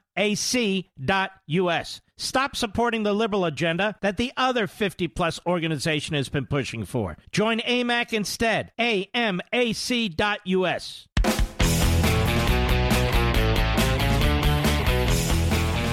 Chairman of the Senate Judiciary Committee, Lindsey Graham. How are you, sir? I am doing great after hearing Amy Barrett. Did you watch today, Mark? Of course. And she was awesome. She was, let me just say, history is being made. I hope your audience understands that this is not only the fifth woman to be nominated to the court, but this fine woman is unashamedly conservative, and she should be an inspiration to all young women who are conservative. There's a seat at the table for you, and I want to thank President Trump for making that possible. First, I thought I was at sort of a education committee hearing or a health committee hearing. The Democrats want to talk about Obamacare. I thought we were at a presidential debate. I thought Trump nominated himself. Here's the thing. I told the judge, I said, I hate for you to get in the way of a good conversation. Yeah. But here's the thing, Lindsey Graham. We know this. There's severability. I don't know what the court's going to do, but I counted 6 justices so far who are leaning towards upholding the whole Obamacare law. And if they knocked it down, I don't know of a single senator of any party that opposes covering pre-existing conditions. So this is all a fan dance with them, isn't it? You got it, as you always do. So it's about driving a narrative, anything other than her qualifications. The only thing we didn't talk about today on the Democratic side was her qualifications. She's every bit as qualified as Sotomayor and Kagan, Alito, Kavanaugh, Gorsuch, you name it. She's every bit as qualified as anybody to ever be nominated for the Supreme Court. So they're clearly using the hearing to beat Trump up and us up about the Affordable Care Act. And as you say, I don't know one Republican that would do away with pre-existing conditions. But I can say this about Obamacare, Mark. In my state, we started out with 5 choices on the exchange. We're down to 1. Premiums went up 30%, and here's something most people don't know. 35% of the money under Obamacare goes to 3 states. Name them. I'll give you a free trip to Myrtle Beach if you can name the 3 let me states. try. Okay. California. Yeah. New York. Yeah. All right, now, hold on now. This is the tough one. Illinois. Massachusetts. You can still come to Myrtle Beach, but you got to pay. So here's the deal. They're all very generous Medicaid states. So they're 22% of the population, 35% of the money. What do they have in common? Pelosi, Schumer, and Elizabeth Warren. If we did a block grant where you sent the money back, the dollars that exist today, based on a per capita formula where no matter where you lived, you get the same contribution, whether you lived in Charleston, Columbia, or San Francisco, it would be almost $1 billion increase to the state of South Carolina. And my goal is to get the money back into the hands of local doctors, local hospitals, and hold local politicians accountable. So if you don't like the product, you can do something about it versus a bureaucrat you'll never meet. It's Graham Cassidy. It's a block grant approach rather than centralized single-payer approach. I think that's a great idea. I'm a favor of block grants generally, by the way. Yes, it worked with welfare. Remember when we block granted money back to the states for welfare? We didn't pay people more to have children out of wedlock. Guess what? They stopped having less children out of wedlock. Medicaid. When you allow Indiana and other states to come up with different ways to cover pre-existing conditions, they do it more efficiently. So my goal is to take the money, get it out of Washington, put it in the hands of state officials, hold them accountable to the ballot box, and allow you as the consumer to have a say about what kind of health care you receive. And 50 different ways of doing it. You'll find some state will find a way to do diabetes better than other states, and it will spread. The only way you're going to get better outcomes in medicine is through innovation. The only way you get innovation is to empower people at the local level. All right, I want you to let me speak a second. I want to speak to the people of the country and to the people of South Carolina. We're all over South Carolina here. Right. You need to reelect this man in the United States Senate. He is very, very close to the President of the United States and helps him on a myriad of issues, both publicly and privately. His opponent is a radical leftist. We can't afford to lose South Carolina. We lose South Carolina, we lose the Senate. We lose the Senate, the filibuster, the Supreme Court, the whole kit and caboodle. They're pouring money into this race out of Manhattan, out of Hollywood, to try and knock off Lindsey Graham. And I'm telling you, as a Reagan conservative, that we must have Lindsey Graham back in the United States Senate, that his opponent is, my comment, now you're a senator, is a crackpot, and we got to get him in there, and we got to keep at the issue with Russia and all the rest of it. So if people want to help you, where do they go? LindseyGraham.com. Very kind of you to say that. $57 million was raised to beat me, and all the money came outside of South Carolina. This is most money raised in the history of the United States Senate in a 3-month cycle. Why? I stood up for Kavanaugh. I was on your show a lot. I voted for Sotomayor and Kagan. I thought they were qualified. When it was Kavanaugh's turn, They destroyed the man's life, tried to. I got in the way of that game plan, and I've unashamedly helped President Trump. He won, I lost. I wanted him to be successful. Those two things are driving this money. They hate my guts. Jamie Harrison is a reliable vote for the agenda you just described. He was the South Carolina Party chairman. He's the associate chairman of the National Democratic Party.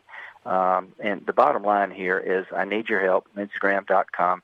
I don't need to outraise him. I just need enough to talk about the fact that he opposed Gorsuch. Listen to this, Mark. Remember the filibuster of Gorsuch by Schumer? Yeah. It's the first partisan filibuster in the history of the United States Senate regarding the Supreme Court. He is quoted, he tweeted out, "Bring out the cots." When it came to Kavanaugh, he was cheering the destruction of Brett Kavanaugh. When it came to police reform, he sided with Nancy Pelosi, not Tim Scott. Tim Scott's a national treasure. He sided with the Pelosi bill that would cripple the police. And finally, if you think there's no difference in this election between the Republicans and Democrats, listen to this. If Republicans keep the Senate, I'm in line to be the budget chairman. If the Democrats take over the Senate, Bernie Sanders will be the budget chairman. An avowed socialist.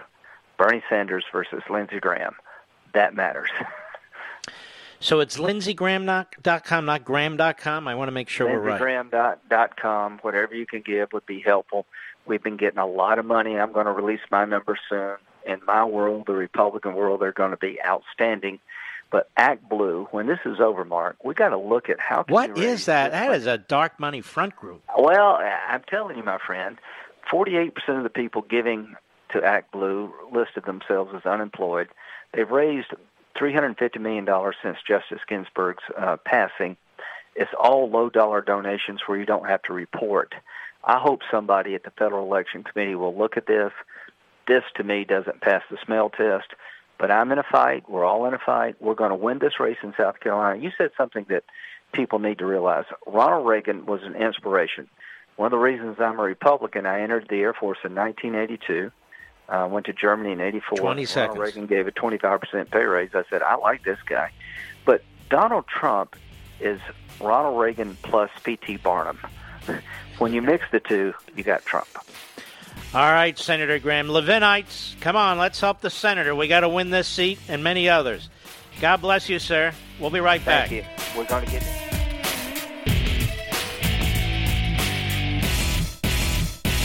AMAC, the Association of Mature American Citizens, is one of the fastest-growing organizations in America, now over 2 million conservative members strong, and I'm one of them. AMAC believes in and stands up for the values that we constitutional conservatives care about. More than talk, AMAC fights. A full-time presence in Washington, AMAC pushes back against reckless spending, disasters like Medicare for All, and the expanding reach of the federal government. And beyond advocacy, joining AMAC gives you access to a wealth of benefits and discounts, including special member-only rates on car insurance, travel discounts, cell phone plans, and a hell of a lot more. And if that's not enough, you'll get AMAC's bi-monthly magazine, full of insightful articles on issues that matter to most of us, we conservatives. As I said, I'm an AMAC member, and you should be too. Join today at amac.us. That's AMAC.us.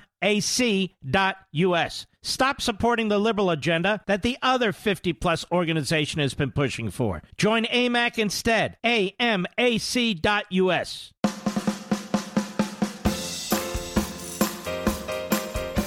Mark Levin, the voice of America. Dial in now at 877-381-3811. Joe Biden today, he's not sure what he's running for again. Go ahead. You know, we have to come together. That's why I'm running. I'm running as a proud Democrat for the Senate. He is? Oh. Why does he keep doing that, Mr. Producer? He's sharp as a tack. We have a wonderful guest, Matt Rosendale. He's running for the House, Montana at large. That's a big damn district, the whole state, and that's a big state. Matt, how are you, my friend? I am doing outstanding tonight. How are you doing? I'm doing great. It was a pleasure for me and Julie to meet you, and tell everybody about your race. You know, it's going well. Our races are always close up here. Unfortunately, people have the perception that Montana is deep red like Wyoming, but we're not. We've got a big bowl of tomato soup with a couple of huge blueberries dropped in there that make it difficult for a conservative like myself to go ahead and achieve victory, but we're keeping it close. We've been able to maintain a small but consistent lead in the polls for about 60 days. Unfortunately, that has certainly attracted the attention of Nancy Pelosi and the National Democrats. So while they're going to dump and have already committed to spend several million, about $3 million in the remaining 3 weeks, Mark, I'm going to work harder. And with everybody's help, we're going to get this thing across the finish line. You know, Matt, not that this helps you, but every candidate I bring on here, whether they're running for the House or the Senate, is being outspent. It is an amazing thing how much money the Democrats are able to raise, while they pretend to be for the little people. And they raise most of the money from both coasts and from enormously wealthy individuals who are willing to put their money on the line for power. And I'm a little troubled by the Republican billionaires. I don't see as many of them stepping up. Some do, but most are not, in order to try help save this country. You know, you got to go blow for blow against people like Soros and Steyer and so forth and so on. But in any event, Montana, tell us about your opponent. Oh, my lads. She is absolutely a radical liberal from, check this out, Berkeley, California. Jeez. She was educated in Berkeley, born in San Francisco, and she's trying to play this middle-of-the-road, I get along with everybody, Democrat, and nothing could be further from the truth. I served with this woman in the Montana legislature, and we were both there in 11, 13, and 15, so you can look at our votes on the same subjects, side by side. The NRA gives her an F rating. The NRA gives me an A rating. The Montana Shooting Sports Association, our local organization, gives her an F rating, gives me an A rating. She was so poor on tax policy, on regulatory policy, that even the Montana Chamber of Commerce rated her with F, as they were rating me with champion of business, voting me as a champion of business. She's already voted against $1 billion in tax relief for the hardworking people across our state, and has said that if she was elected, immediately she would vote to repeal or sunset the Tax Cuts and Jobs Act, which would place a $2,000 to $3,000 tax increase on every family across the state, because she calls it a revenue giveaway.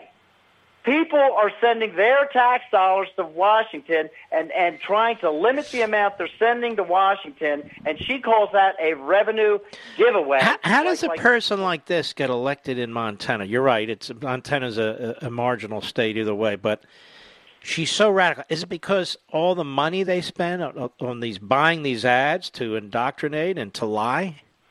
And the same thing that every Republican runs into nationwide, compliant media.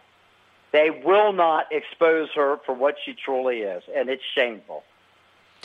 Now, if people want to help you, God, thank goodness we've got people like Mark Levin out there helping us to evangelize. Well, listen, it's very, very important in Montana and the rest of the country that we remove Nancy Pelosi from the House of Representatives, or we're going to lose this country. Now, if people want to help you, Matt, that is people in your state want to volunteer in the last few weeks, or people all over the country want to support you because your votes affect all of us, where should they go? MattForMontana.com. That's Matt, F-O-R, Montana.com. And they can get information on me. They can get information on the work that I've done, and they can get information on how to get in contact with us so that we can get them to help us with phone calls and door knocking, and they certainly can help us with contribution. MattForMontana.com. Give us a little bit of information on your background. I'm a businessman, Mark. I did not get into public service until about 9 years ago. I was in real estate development, brokerage management, took a little one-office operation. It was a mom-and-pop operation, my mom and pop. And basically, with 5 agents, I was instrumental into building that into a 4-office, 65-agent, multi-million-dollar firm. Did that for about 20 years. Came out to Montana with my wife and 3 sons and settled in on a ranch in the eastern part of the state where not many people are, a lot of cows, a lot of horses. I did that for about 8 years. The community got together. They elected me as president of the Ag Association. They elected me as president of the parish council. I'm very active in the Catholic Church. And then they said, we really see that you've got a lot of skills you aren't utilizing. And they got me to run for the legislature. And from there, I found myself quickly taking leadership roles. And what I also found, Mark, was that most of the problems that we dealt with in the legislature didn't originate in Helena. They certainly didn't originate in Glendive, Montana, population 4,500. They originated in Washington, D.C. Mm-hmm. And basically I've become tired of fighting the fires from too far away. It's time to go right in and start trying to sort some of these things out in Washington. All right, let's see if we can help Matt, who will help us if he gets to Washington. This is a very winnable seat. It's Matt Rosendale, by the way. It's mattformontana.com. Matt for Montana. It's very simple to spell. mattformontana.com. He's one of the candidates we really want to help. He's in a district that we can really win. And God forbid, Montana, if Donald Trump doesn't win, because they will make mincemeat out of that state. These people from Wilmington and San Francisco and the Queens, they don't quite get Montana, Matt. No, they don't. Look, Mark, we've been social distancing here since 1889. We just want to keep it that way. Just got to do a little more socialist distancing, and then you'll be all right. There you go. All right, my friend. God bless you. MattFromMontana.com. You can check out Mark Levin Facebook. Mark Levin Show Facebook. Mark Levin Show Parlor. Mark Levin Show Twitter. If you can help Matt, let's help him out. Matt, God bless. Take care of yourself. Thank you so much, Mark. I appreciate it. You bet. And we met Matt. He's a terrific, terrific guy. Let's go to Moses. North Bergen, New Jersey, the great WABC. Moses, go. I'd like to make a call. Did we lose Moses, Mr. Producer? All right. Hello, Mark, you there? Yeah, go ahead, Moses. All right, Mark, great to talk to you again, my friend. Now, the one thing I wanted to talk about was just like the incongruentness of Dr. Fauci. Because... Uh-oh. I guess we lost Moses. I guess we'll have to try another. Sorry, Moses. Fred, Salt Lake City, Utah. XM Satellite, go. Hold on here. Let me refresh this. This is becoming a mess here. Hold on one second. David in Milton, Delaware. Kind of home to, what's-his-face, running for the Senate. We're in the red part of the state, Mark. We're in his backyard, but he doesn't know where he is, so it doesn't matter. Hey, I just went, before I even start, I sent $50 to Lindsey, not only because, from Delaware, not only because of Kavanaugh, but if we don't keep the Senate, this whole Russian scam goes away. You're right. You're right. Yeah. So anyway, what I wanted to say is polling is absolute nonsense. And by the way, I said we have to elect every Republican. Normally I say no way. Now I'm saying yes way, because everything's on the line. Go ahead. Polling is nonsense these days, and all you have to do is ask yourself, who the heck is answering calls from numbers they don't recognize anymore? Do you? Certainly not us. Nope. And Mark, there's never been a better time to read Animal Farm. It's really easy. Yeah. Some editions are only about 70 pages, so even liberals can read it. And the pigs, they chose the geese to spread their propaganda, not because there were more of them, because they squawked the loudest. Mm-hmm. And because they were among the stupidest of the animals. And the media geese today are so stupid they can't even use a frigging thesaurus to mix up their squawking points to try to fool us. Well, the problem we have now is we've never had a media like this before, so thoroughly corrupt. It's always been liberal, but they always tried to pretend that they were, unbiased and so forth. But now they're fully out of the closet. They've embraced what's called public journalism or community journalism. It's pushed by a bunch of leftists like this guy, Professor Jay Rosen and others that I've written about in Unfreedom of the Press. It's an ideological approach to news. It's not enough to report the news. You've got to push the social activism aspects of it. It really started with John Dewey when it comes to education. No, it started before Pravda. It really started with John Dewey, a progressive, and it has spread into other areas of our society. Anyway, go ahead. That's all. That's all I have to say. All right, brother. Appreciate your call. Let's keep going. Tom, Glendora, California, 870 The Answer, the great KRLA. How are you? Very good, Mark. It's an honor to be on the air with you, one of the greatest patriots trying to save this country in a time of dire need. God bless you, Mark. And you too, my friend. Well, thank you. Mark, I recently retired as a conservative instructor from Cal State Long Beach, and I didn't get one bit of help from the Endangered Species Act. Yeah. But I did mention when I would go to class, one of the first things I would say every day is, whatever you think of politics, this is the best nation in the world. It's based on God and God-given rights, and you need to defend your freedom because it's fragile and we'll lose it. And how apt I was, and I didn't think it would be this soon that we would be facing such a grave crisis. And my call, Mark, concerns education. We talk about saving the country. The huge danger we face that we're seeing the horrible effects of it is a three-headed monster in our school system. I know you're well aware of it. And number one is the vile history book that's been in the public schools for 40 years, since 1980, Howard Zinn's discussing people's history of the USA, which just knocks this great country. Right. Number two is what you've referred to and is now taking deep root. Its cancerous, evil roots are getting deeper.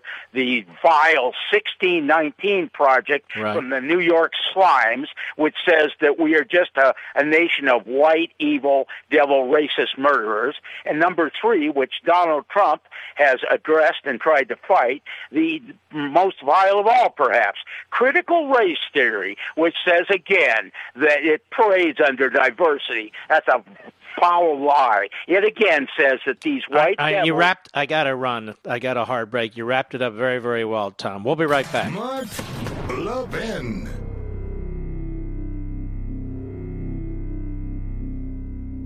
AMAC, the Association of Mature American Citizens, is one of the fastest growing organizations in America. Now over 2 million conservative members strong, and I'm one of them. AMAC believes in and stands up for the values that we constitutional conservatives care about. More than talk, AMAC fights. A full-time presence in Washington, AMAC pushes back against reckless spending, disasters like Medicare for All, and the expanding reach of the federal government. And beyond advocacy, joining AMAC gives you access to a wealth of benefits and discounts, including special member-only rates on car insurance, travel discounts, cell phone plans, and a hell of a lot more. And if that's not enough, you'll get AMAC's bi-monthly magazine, full of insightful articles on issues that matter to most of us, we conservatives. As I said, I'm an AMAC member, and you should be too. Join today at amac.us. That's AMAC.us.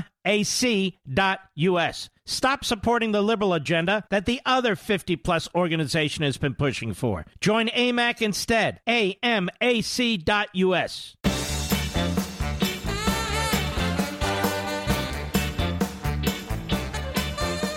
You know, it's too bad the Israeli Jews can't vote in this election. 63.3% of Israelis prefer the re-election of Donald Trump. 18.8% prefer Biden. It's almost a reversal here in this country. Because it's one thing to live in cozy neighborhoods and so forth, and be a leftist. And then if you don't like what's going on, you can move. Move to Florida, move somewhere else, and then continue to vote like left-wing Democrats. It's not only Jews, it's Catholics, everybody. But you see, in Israel, there's no moving. They're surrounded. And they appreciate this president. They appreciate this president. Too bad they can't vote in our election. And everybody else seems to be voting in our election. So that piece I was telling you about, let's see here if I can find it again. Here it is, the Jerusalem Post. Let me find the article. A new poll published by I-24 News and conducted by Direct Falls Research found 63.3% of Israelis prefer the re-election of incumbent U.S. President Trump, compared to 18.8% who prefer former Vice President, Democrat challenger Joe Biden. And the respondents indicated that they believe a majority will be a better president for the state of Israel. A minority of Israelis said the same about Biden. Let's see here. Well, anyway, it truly is a remarkable thing, isn't it? It truly is a remarkable thing. Donald Trump has been the best friend in the Oval Office that Israel has ever had. Ever. It's not even close. And even in our own country, he's issued executive order against anti-Semitism to protect Jewish students on our college campuses, given the growth of the BDS movement and the effects on immigration in our country and the lack of assimilation. And they try and turn him into an anti-Semite, and yet he's been a fantastic president for Israel and for Jews, as he's been a fantastic president for really all minorities in this country, as well as the majority in this country, if you think about it. Ladies and gentlemen, we salute our armed forces, police officers, firefighters, and emergency personnel, and all our heroes. Thank you. And we will see you tomorrow right here. Don't forget, you're the Thomas Paine. You're the Paul Revere. We need you to get 5 or 10 people to vote. If we all do that, we win big. See you tomorrow. From the Westwood One Podcast Network.